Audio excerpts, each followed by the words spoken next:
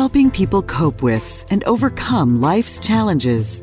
This is Life Transformations with Michael Hart, Canadian Certified Counselor and award-winning psychotherapist. Thank you for joining us in this episode of the Life Transformation Radio Show.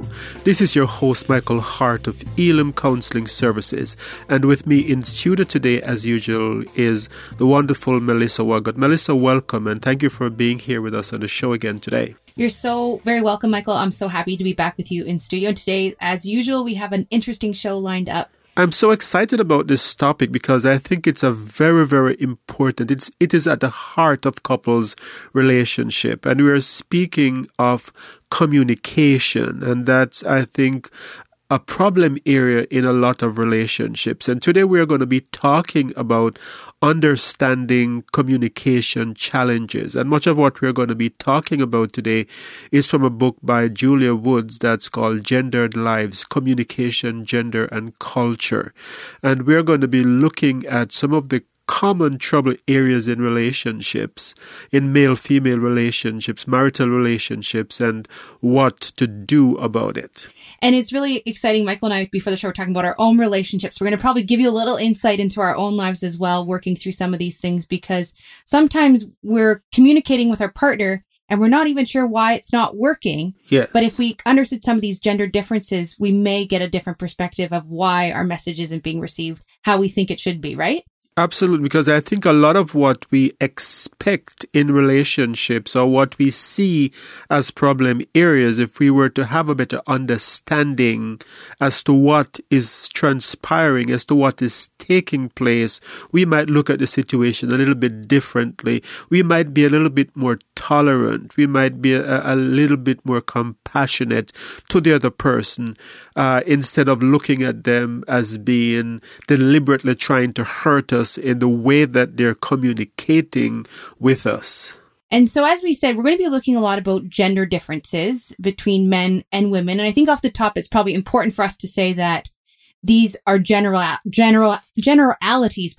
that some people may fall to one extreme or the other, but a lot of people may live in the middle. Is that not correct? Absolutely. Yes. We're not saying that every single male is like this or every single female acts the way that we're talking about here, but we are talking about generalities. We're talking about the majority. And of course, with every rule, there is an exception. And so in this book, what did Julia Woods come up with as the accounting for these differences between genders and how we speak to each other as men and women in relationships? I think she hits on a very important point, and one that as a psychotherapist I have been aware of for a long time, and that is that the formative years of our lives plays a very big role in how we interact with others as adults. And so Julia Woods talks about that the fact that boys and girls are cultured differently. In the early school years, in elementary school, even the grade 1s and 2s, and even kindergarten, boys are ridiculed if they act like girls. If they cry, they are told that they're acting like a girl or they're acting like a baby. And so boys very quickly learn that they're not supposed to show emotion. So they are cultured to be competitive, to seem tough, to be aggressive, to be successful, whereas girls, on the other hand, are cultured. It's okay to show your emotions. It's okay to be sensitive, to be nurturing, to be caring. And there is a big emphasis that is placed on the way girls look. And so is this something that's being consciously done, or is this sort of subconsciously happening around children? And are we as adults doing this without even realizing it sometimes? I think we're doing it most of the time without even realizing what is going on. It's like we're operating on autopilot. It's how we were raised. It's how the culture has behaved for thousands of years. And so these are very deep-rooted instincts that we have. And these attitudes towards emotions that is taught very earlier on in life ends up creating a lot of problems in adult male-female relationships. And so can we do things at this young age to help prevent some of the challenges later on, to augment some of those messages a little bit? Absolutely. I think as parents, we have a tremendous capacity to influence. And as parents, we should be very conscious of how we talk to our children, and especially young boys. Like if your son cries and you say to him, don't act like a girl or don't be a baby, then you're sending a very strong message that it's wrong for you to show your emotion. So what is going to happen to a boy who is told that repeatedly is that he's going to grow up learning that it's better to conceal how you feel. If we suppress or prevent girls from showing their emotions, if a girl becomes angry and you say a girl doesn't act like that, why don't you be a lady? You're not acting properly by becoming angry, then that girl is also learning that anger is not a welcomed emotion. And what the studies are showing is that a lot of depression in women, especially in relationships or as a result of relationship, is because of suppressed anger that is internalized and not be allowed to express, and it results in depression. So now that we know why we're speaking a little bit differently in terms of how we were raised as children and some of the cultural differences between how boys are spoken to when they're young and girls are spoken to when they're young, what did Miss Wood identify as trouble areas that come as a result of some of these communication differences in our relationships? One of the first trouble area that comes to mind is the showing of support. And she talks about how male and female show support differently and also want to receive support differently. So men tend to show support in ways that make women feel that their feelings are being dismissed. So when a woman shows support by asking, on the other hand, when a woman shows support by asking about a man's feelings or by crying, it makes a man feels powerless. So that's not the kind of support that we are looking from each other in a relationship. A male is looking for something totally different than what a female is looking from, and they're expecting to receive two totally different things from each other. So this creates a lot of confusion, a lot of hurt feelings, and a lot of problems in relationships. So what would a conversation between a couple experiencing this look like? Someone's come to your office and they have a challenge going on and they're showing some of these signs. What would their typical conversation look like? It may be something about problem area at work where a woman comes home and she's saying, I had a terrible day at work today, and she started talking about that terrible day. And instead of showing empathy, the male, being cultured to be aggressive, might becomes angry at her supervisor and wants to go, threatens to go by the office and to tell the supervisor off, whereas that is not what she is looking for. She will be saying something like, that is why I don't like to tell him what's going on, because I feel alone in this relationship. I feel as if I can't share my feelings, because I share my feelings, and instead of getting what I am looking for, which for most women in this case is not what men expect. Women are looking for empathy and sympathy in this situation. They're not looking for you to be this macho maniac that is going to go down to the office and be aggressive and create more problems by being aggressive. Really, we just want that. Honey, it sounds like you had a really tough day. That must have felt really awful. I'm here for you. That's really all you want, right? Yes, but to a man, that doesn't solve the problem, right? Exactly. So he's looking at a way to solve the problem. So he's thinking of, what can I do to solve this problem that is being created? And I think it's so neat, that point where it says that people want to and receive the support differently. That's so key because, as you say, that instinct of the man to fix the problem or to become aggressive is the counter to what the woman wants. So you are sometimes speaking in different languages, both in what you're expressing and what the other person is giving you in return. What other trouble areas did Julia Wood identify in her book? I think this is one of the most feared area for most men. And this is when, a wife says, honey, we need to talk. And you know that there is something wrong. So the other area is the trouble talk. When there is some trouble in the relationship or in general that needs to be discussed. And so this becomes a big problem area. And so you say this is the point where men fear that, honey, we need to have that conversation. Why is it such a fearful thing for men? And what is the challenge in terms of how women are communicating it? And also in terms of how the men are communicating back that drive us ladies nuts? Because it goes both ways. We're frustrating each other in this process. Yes, and I think some of it has to do with what we talked about before, that they're looking for different things, but also that we enter into trouble talk with different intentions, right? A woman enters into trouble talk looking for to know that her partner cares and that he's attentive and that he's in tune with her emotions.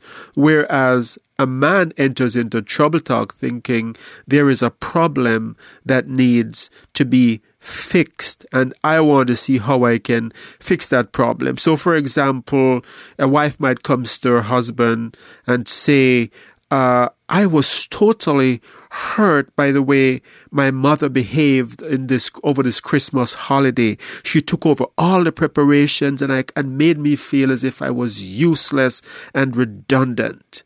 And to that, the husband will usually say something to the effect, why don't you just call her and tell her how you feel? Or why do you keep inviting her? It is the same thing every year. Why do you think it would be different? And so his approach to the situation is very pragmatic, very matter of fact, very, very, very, very goal-oriented. Whereas this is not what this is not the intention with which his wife came into this trouble talk, looking to receive. So she's looking to receive empathy. She's looking to receive a dialogue with her partner, a closeness that shows that I hear you, I understand your pain. I feel your frustration, and I am walking through this with you. I am with you in this. But instead, what she gets is something that makes her feel as if he doesn't care. But it's not that he doesn't care. It's just that it's his way of dealing with a problem. And so thus far, we've talked a lot about the verbal type of communication that's happening in relationships. Where does the nonverbal come into this? The studies also show that male and female take nonverbal cues differently, or we're not equal when it comes to reading nonverbal cues. Females are much better at reading nonverbal cues, and so if you have a situation in which a female comes to her husband and say, honey, what's wrong? She is already picking up on something in his body language that he may not even be aware that he's feeling as yet. So she's realizing that there is something wrong, whereas he's not in touch with his feelings. And so he might say, nothing is wrong. And she keeps coming back. Are you sure? Are you sure nothing is wrong? And then he says, you're nagging me, you're annoying me, and he gets angry. And even the fact that he's getting angry is showing that there is something wrong and that he's not dealing with. So he's not aware, he's not in touch with his emotion. And the female partner, who is much more sensitive, picks up on nonverbal cues much easier, is cueing into it and is asking him about his feelings. And so this creates a situation where the man might feel as if he's been nagged. But if we flip that coin around the other way, where now it's the female partner who is hurting, who is having a bad day, and she's going around and she's aware of what she's feeling inside, and she's thinking, my husband knows that I am not feeling okay. He can read my nonverbal cues. And so that's an assumption. What she's assuming there is that, he must be as good as reading nonverbal cues as I am. And so this is a very tricky area in relationship. So for females, it's very important to understand that your partner is not as good as picking up on nonverbal cues as you are. And so when you're feeling that he doesn't care because you have been going around the house all day, obviously sad, and he should have picked up on it, he might not have picked up on that at all. And so you're reading into that he doesn't care about my needs, he's not concerned that I am hurting, but that might not be the case. The research shows that men just does not pick up on nonverbal cues. If you have just joined us, you're listening to the Life Transformation Radio Show. This is your host, Michael Hart of Elim Counseling Services, and with me in studio today is my co-host, Melissa Waggott, and we're discussing the very important topic of understanding communication challenges. If you are not familiar with Elim Counseling Services, you can find out more about us by going to www.elimcounselingministry.com. Elim is spelled E-L-I-M, counseling with 2 L's, ministry.com. You can also get in touch with us the old-fashioned way. That's by phone at 1-877-544-3546. So we just finished talking about how women sometimes feel that they're projecting these emotions and their partner may not be picking it up. And it makes me think of something where some women will complain, well, my girlfriends understand me more than my husband. And I think maybe sometimes it is to that nonverbal bit where your girlfriends may be picking up on you're so moody or you're having a challenging day and your spouse isn't. And when you bring it up with them, they're like, it's so obvious. How could he not know? Yes. But I think it's a really good point that you bring up, that they just may not have as strong a skill set as females. And then they gang up on the poor guy and start saying, maybe he doesn't love you. Maybe he doesn't care. If he cares, then he wouldn't be acting like that. When in truth and in fact, your husband is just not wired the same way as your girlfriends. He's not going to be able to pick up on things as easily as your girlfriend is. He's not going to have the same approach to problem solving that your girlfriend does. And so it might create for challenging times in the relationship. And so it's going to be important to understand these male and female differences, because it can give you these differences, understanding of these differences can give you a much different outlook on the problem. So how do men and women approach talking about relationships differently? This is a very important area as well, and an area of a lot of problems in relationship, because when we try to talk about relationship, we have different mindset going into it. The man is approaching it more from a practical standpoint, where it's kind of like he's saying, if it's not broken, don't fix it. Whereas a woman comes into a talk about relationship thinking, it's not broken yet, but I want to fix it before it's broken. Or it could be better. We are growing apart. Or I'm feeling distant. I'm feeling as if we're not emotionally close. Whereas to the guy, it's like things are wonderful. right? We are so much in love, everything is great. And, so this point came across very strongly in a couples group that we had some time ago, where we had the partners. There were several couples there, and we went around the table and we had each partner talk about their relationship. And the guy, the male in the relationship, in one of the couple's relationships, spoke first, and he said, "My relationship is wonderful. We pray 3 times a day. We have regular intercourse. Everything is great." And then it came around to the female, and she just burst out in tears, right? Because she realized that there were things in the relationship that were making her unhappy, that he was not cueing into, that he didn't think was broken, but for her, it was leading to the point of being broken. So how do we begin to bridge that gap then, when, like, in that couples group? How do you begin to bridge that gap between that woman who's in tears and the man who's like, everything is awesome? Like, the car has not fully broken down on the highway yet. Like, we're driving along fine. We may be going slower than we were, but we're still moving. Yes. How do you bridge that gap? I think it's important to be sensitive in a relationship, as the word relate is at the root of the word relationship. It's important to be sensitive to the other person's feelings. And I think both parties needs to be sensitive. So if you're in a relationship and as a male, things are great for you and your partner is saying, "I feel we're growing apart," I think, even though it goes against your nature as a guy who feels it's not broken, it's not broken, so why talk about it? It's very important for you to let your partner talk and listen to what your partner has to say and be sensitive to what is going on. There's this verse in Philippians chapter 2 that says we are not to look to our own interest, but each of you to the interest of the other.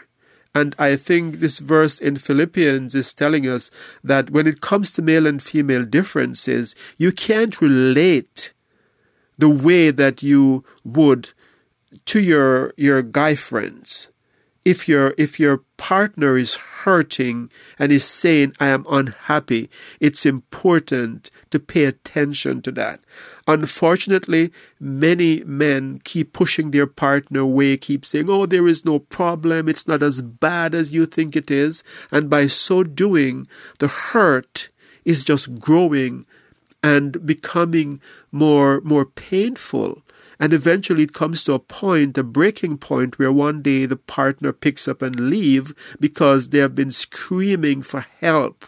They have been saying, "I am in pain," and the husband was not paying attention. So what other trouble areas were seen in this book in terms of how men and women communicate with each other? A fourth trouble area is in sharing information, how we share information with each other. Masculine speech, as we said before, tends to be goal-oriented. And so when we are sharing information as men, generally speaking, we tend to just want to get the main points across. So if you come through the door at the end of the day and your partner says to you as a guy, "How was your day?" To you get to the point, right? The answer is, "My day was wonderful," or "I had a terrible day today, it wasn't so great," and end of conversation. Whereas if you ask the female spouse in this case, the same question, "How was your day?" She will tell you about the taste of the coffee at lunch, how it wasn't good, the meal that wasn't good at lunch. She'll talk about the conversation at the water cooler. She'll talk about the smell in the office. She'll talk about how someone made her feel. And she'll get in touch with all of her senses in talking about talking about her day. And so we share information differently. And so women in sharing their information, they're more interested in the relationship, in the social aspect of communication, where for a man, it's more about getting to the facts. And so it's important to understand that this difference exists and to say, how can we step into each other's shoe a little bit right there, right? Maybe my husband is never going to become like me or like my girlfriends and tell me about the taste of the coffee and the smell in the office. But maybe he can give me a bit more information than just saying my day was good. Mm-hmm. And it's to make sure that you're understanding your partner's not doing it to hurt you. Yes. Or to be closed off. I know this happened in my relationship when we first got married. Hey, babe, how was your day? Fine. And I would have had this monologue. And at first it was like, there has to be more than that. So I'd nag and I'd nag and I'd nag, which would cause frustration. But we've since met in the middle, as you say, where it's trying to get a little bit more information, but also respecting that that's just a difference. Yes. And I think, as I said, step into each other's shoes. Realize that for a man, it's going to be boring to have, a half-hour conversation about his day, because the day for him, it's done. It's finished with, right? I have conquered the day and it's over. It's kind of like you go hunting, right? And you hunted for that meal, and you now have that.